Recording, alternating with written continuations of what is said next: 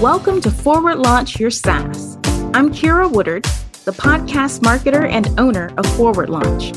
In this series, I sit down with executives whose marketing campaigns have resulted in impressive growth for their startups. In each episode, our guests talk about the one biggest piece of wisdom that they would share with other B2B SaaS marketing execs.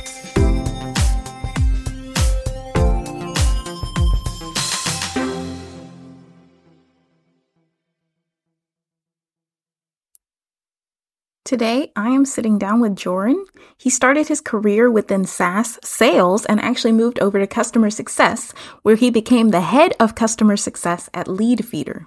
He managed a team of 25 people, and last February, he actually founded his software business, which helps other B2B SaaS companies to grow via affiliate marketing. He's an affiliate of about 80 SaaS tools, so he noticed many issues with the current tools, which helped him to start his company. So, Joran, I'm super excited to hear about your background. Let's go back then. When I started in sales at Leadfeeder, it was pretty new back in the day. So a lot of people would ask me, okay, this is a great tool. Which tool should I use more? That decided me, okay, at one point I got kind of sick of that question. So I built a website, which is called salesforcemarketing.co. And it just has the best sales and marketing tools on there. At, I think highest, we had around like 30,000 organic visitors per month. So we have been producing a lot of content, adding the tools on there. And then it was time to create money out of it, right? So I wanted to create a passive income. So I decided to become an affiliate of all these SaaS tools I listed on the site. And I realized that it wasn't that easy because either you have to log into all these different portals to figure out, am I actually making money by referring the software? Or there was one tool which I had around like 15,000 clicks for around like 30 SaaS tools, and I did not make €1. Got kind of sick of that. So in the end, I decided to build my own affiliate management software, which is Reditus, where we basically help SaaS companies to grow via an affiliate marketing channel. Yeah, that's a good story. I think that's where a lot of the best company ideas come from. Just you had a problem and then you said, the solutions out here are not working for me, so I'm going to fix it myself. Exactly. Yeah, that's exactly what I did. So since starting your new SaaS company, what would you say has been the biggest insight that's allowed you to grow it that you would share with other marketers? Yeah, I think I actually have two. I would say, I guess, keep running experiments and keep track of like the high level impact of those experiments. And the second one would be is to not try to invent the wheel or try to do everything yourself. Like definitely make sure you leverage others along the way. How did you come to that realization? Yeah, I guess the first one is before I started at Leadfeeder, I worked at a different startup. I was doing sales and marketing there as well. We were doing a lot. We were working a lot, but we weren't really tracking things. When I actually moved on, I realized within Leadfeeder that you can track everything. They were like the complete opposite, where everything was being tracked, and it was kind of liberating to see what you're doing, what the impact would be, but also not the short-term impact, as in like MQLs, SQLs, etc. But what does it actually in lifetime value bring to the company, and then which channel does actually churn faster than the other, for example. So high-level impact, as in not just the begin part, but also the longer term. That was really nice to see, and I think that was the moment that I realized like, keep track of everything, but also keep track of the right metrics. So at the moment now I'm doing marketing and sales myself. I keep track of where are the signups coming from. And of course, it's nice that we have a lot of signups, but I want to know which one are actually driving revenue and which ones are actually driving the most revenue. That's what I'm doing now. Okay, so what has the revenue growth trajectory looked like since you started this company last year, and how has that tracking been helpful? Yeah, so I started basically in February with a product which was done because I did it as a side hustle. So I developed the product on the side. We started with 0 monthly recurring revenue in February. We're now around like 2K, and I'm hoping to get 10K at the end of the year. So we have some good goals there. And what it allowed me to track, as in I had a guy And there's like the second advice. I had somebody on my LinkedIn profile reaching out to people to get me demos, to get me into the conversation with people. I tracked everything he did, put it in the CRM system as the attribution to him. And I stopped their service a month and a half ago because we had a lot of demos, but it didn't convert because it took really long time. But I actually realized now I'm going to get him back because he's been the driver of the biggest sales we made in the company now. So we've been closing some big deals and they all came via him. So now I'm going to get him back at the beginning of next month to start his service again. Because in the end, he did bring the biggest deals, even though we had more signups, more deals. He was the one who was actually bringing us like the bigger ones.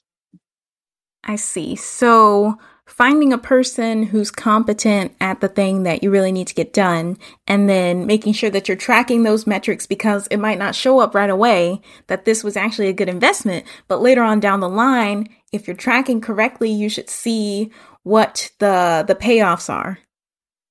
Exactly. Like you have to have patience in a lot of things you do, right? Especially building a startup and especially in marketing. Like not everything you do is going to have an impact right away. I mean, that's the exact same thing I had within customer success. If you make a change, it does not impact the churn the next month. Like it will take months to figure out, does it actually have a positive or negative impact? So keeping track of what's going on is definitely the best thing to do. And indeed, either outsource it to somebody who's done it before, who knows the drill, and he can just quickly get going. Or, for example, leverage somebody else's like knowledge and just talk to somebody as in, I mean, we're all unique, but the problems we are often aren't. So let's talk to somebody and get him unstuck you basically and get the challenge out of the way. So how do you find the right person? Because I feel like this is probably a big challenge for lots of CEOs and executives. How do you know whether to invest in someone and who's the right person? How do you manage all of that? Yeah, I guess, for example, for the outsourcing, like I do a lot of things on Fiverr, but you have Upwork, like you have all these platforms, right? Like I kind of just sometimes do 5 orders for somewhat the same thing, and I will figure out who's the best, and then I will start working with that person. With like leveraging somebody else's knowledge, there's platforms for that as well. Like I'm a growth mentor, which is a platform where you can talk to other people one-on-one to get yourself unstuck, as they call it.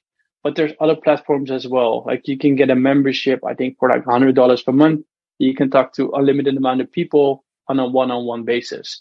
So you will have experts on SEO, on growth marketing, on go-to-market, on very specific LinkedIn ads, for example. So you don't have to invent everything yourself anymore. Like it's.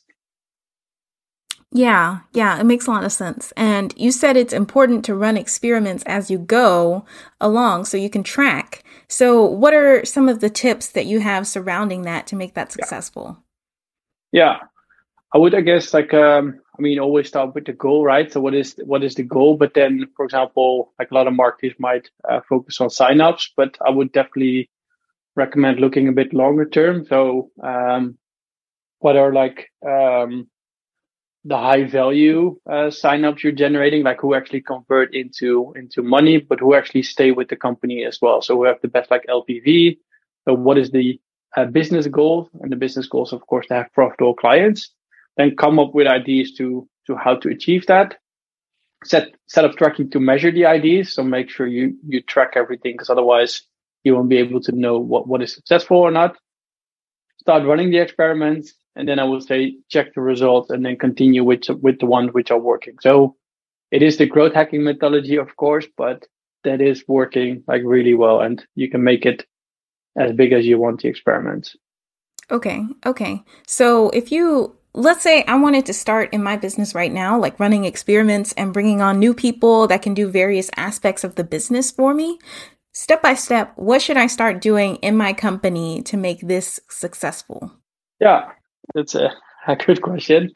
So, I mean, if I were going to start, I guess, like my new business, I would definitely identify, okay, who's going to be my ICP, right? So who's actually going to buy my service or product? Where are they located? So how can I get in touch with them? What kind of searches do they do, of course, to make sure you are going for that. But then in the end, like at the beginning, I would definitely focus on the short-term wins. So LinkedIn outreach, contact people within Facebook groups, contact people on Reddit, or on platforms there already are where your group is. So I'm not sure what the group is going to be, but there's a lot of SaaS founder group, for example, where you can quickly find people who are doing the exact same thing. Like we did an AppSumo launch where there were a lot of people who are like the early adopters of SaaS software. They would buy your software against a one-time code, but then it would give them access to your software for a lifetime. But that allows you to quickly find early users, quickly get some revenue in, but it wouldn't actually help you with the long-term goal, which is monthly recurring revenue. But at least you already have some validation going on. So I guess like that's it. Like it doesn't have to be complicated. I think that's always the case, as in don't overcomplicate things. Like just start reaching out to people who are going to be interested with the product or service you're going to offer. Okay. So you said the first step is to identify the ICP and how to get in touch with them. And then a product launch on AppSumo sounds really interesting. Do you have any other like hacks like that or opportunities that other people might not be aware of? Yeah, I mean, it all again comes down to like, especially within SaaS, like where is your target group? So there are some tools where you can build in public, so you can basically share what is your monthly recurring revenue, what have you been working on, what are the results you're getting. You can go to Reddit, of course. You can go to Quora. You can start answering questions there. So I think that's it. Like you're building something which people have an interest in because they have an issue or they want to fix something. So if they have, then they're already discussing it somewhere on the internet, right? So you can already find what they're asking, and then you can find those questions and then start answering them. Would you actually be up in joining my tool or my servers because I actually fixed this for you already? So you're actually joining a bunch of Reddit forums and Quora and following some Quora feeds. Yeah. And then you're just kind of in there every day. Like how much time are you spending on this? Like responding to people and looking up different posts and stuff like that? Yeah. And I mean, I do most of my things on LinkedIn. So I'm in a lot of LinkedIn groups. But for example, like what I do is I invite like 20 to 30 founders per day on LinkedIn. I just send them connection requests and I keep sharing content about anything related to B2B SaaS on my LinkedIn profile. So at the moment, I'm around like 10,000 followers. So every post I do, and I post daily, will get seen by thousands of people. So it allows me to also build a network and to create like this inbound funnel via LinkedIn for myself. And not just, I guess, for marketing purposes, but also for sales purposes. Because once people sign up and they don't do the things we want them to do, they keep seeing my face all the time when they go on LinkedIn, and they're going to think like, oh, I still need to install the tracker script for Reditus. And then they see my face and they think like, oh yeah, I do need to install it. Let's do it now. And that's a lot of the comments I get in the demos or in the emails I send out. They've seen your face so many times, like you reminded them to go back to the product. Exactly. And like if you do it with a smile, as in if you do it with humor, and that's kind of what I do. For example, like I can keep following up on people for 10 times or 15 times, and I would just do it with a smile, as in, okay, this starts really to feel like stalking. Can you just respond one or two? And then one would be, I'm still interested. Two, I don't have time. Things like that. Like make it funny. And then people will love it. Like today as well, I heard, I don't mind you keep following up on me because I'm busy, but I do appreciate it. So keep doing it. Hey, every salesperson in the world wants to hear that, right? Like, I want you to keep following up with me. Yeah. As long as you do, but like as long as you do it with humor, right? Like don't become annoying, or I keep it personalized, as in the follow-ups I do are not going to be like, have you watched my previous email, and then don't give any value in the email you're going to send out. So always keep in mind that you're actually trying to help them to fix something. So either get them a promotion, get them more money if they're a founder. Basically, you're trying to help them to become better in their job. Yeah, so let me get the timeline right here. So you're connecting with Yeah, 30 people a day on LinkedIn. They're seeing your LinkedIn posts after they connect with you. And then through that, you're reaching out to some people directly. You're encouraging them to sign up for your product. Or is it just like you have some call to actions in your LinkedIn posts? yeah. So that's the second, which that's what I'm doing right now. And the guy I was talking about who actually brought on the biggest deal for us, I'm gonna get him back. So what he does, he kind of does the exact same thing. He invites people, but then he does run through a sequence of messages when they accept the invitation. So, but then it's again not just purely selling. So we drafted the messaging, and we would send you a message like, "Hey, I notice you're also in SaaS. What did we send? We sent working on an interesting SaaS product at the moment. Would you like to know more?" That's it. So pretty short, and I think I can find maybe the better sequencing because I'm not sure if that's the actual sentence, but we're not trying to sell you anything at the beginning. And it's all personalized. So that guy is basically logging on my LinkedIn, having an actual conversation. So if you respond anything, he would respond to that rather than just saying, "Hey, I noticed we have similar connections. I thought we should connect." Or, "I noticed you're also in this LinkedIn group that connect." Like that's, people are not going to accept that anymore. Yeah, that's true. When you're small, you're personal, right? As the saying goes.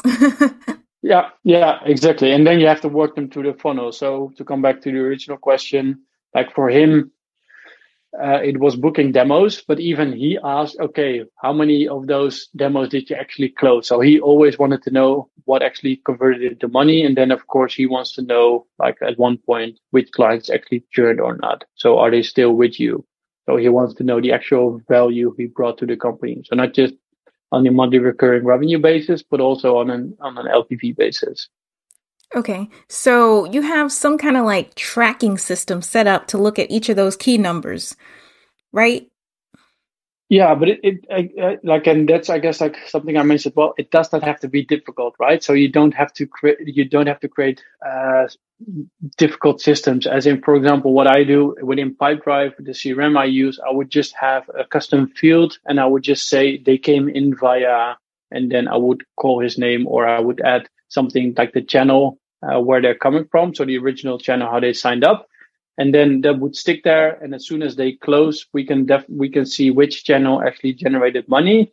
And then at one point we can see how long did they actually stayed with us. Because at the moment we didn't have any churn yet, so everybody still stayed with us. Good. Cool. That's very interesting.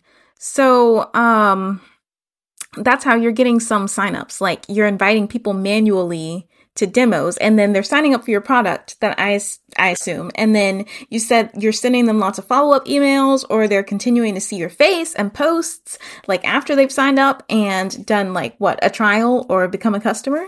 Sometimes they're dropping off. So the seeing your face kind of reminds them that they need to go back onto the platform.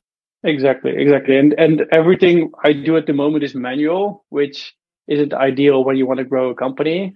But the reason why I do it manual is it's kind of, well, it's not an experiment, but it's figuring out, okay, what are the challenges they're having? And we're now actually drafting like messages in follow-ups on emails.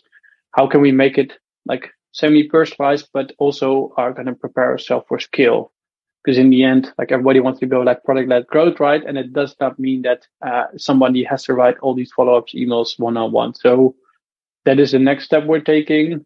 Um, and I think like with the experiments, as in, for example, we have been experimenting with SEO for 4 months. We're not getting any results yet, of course, because it will take a long time to actually start driving signups. But that's something we do next to the short-term results, which are sending LinkedIn messages. So we're now seeing the growth of organic traffic, which is nice. So that should at one point start helping us to also figure out which blogs are actually driving traffic, which convert into paying clients. Okay. So, did you find a person to do that for you, or did you start doing it yourself, or was it a combination of those things? No, so I'm definitely not writing all the content myself because at the moment I think we publish between 20 and 30 blogs per month or something like that on average. And I want to scale that up a bit more. So I'm definitely not be able to write it myself. Like even now I try to outsource the strategy behind it. because everybody can look up like what are the most search keywords, right? What can I use for H1, H2? What are the structure I need to have? So I'm now actually trying to figure out if I can outsource also the strategy behind the content writing, but I always keep control of the end result, right? So I will have somebody do most of the heavy lifting for me. I will check if it's going to be good. We're going to categorize the content. Is it like informational? Is it commercial? Is it bottom of funnel? Like what kind of content is it? And then we'll check, make sure if everything is correct. And then it's going to content writers. So we're going to push it out to content writers. So we kind of keep control, but we're not going to do all the heavy work ourselves.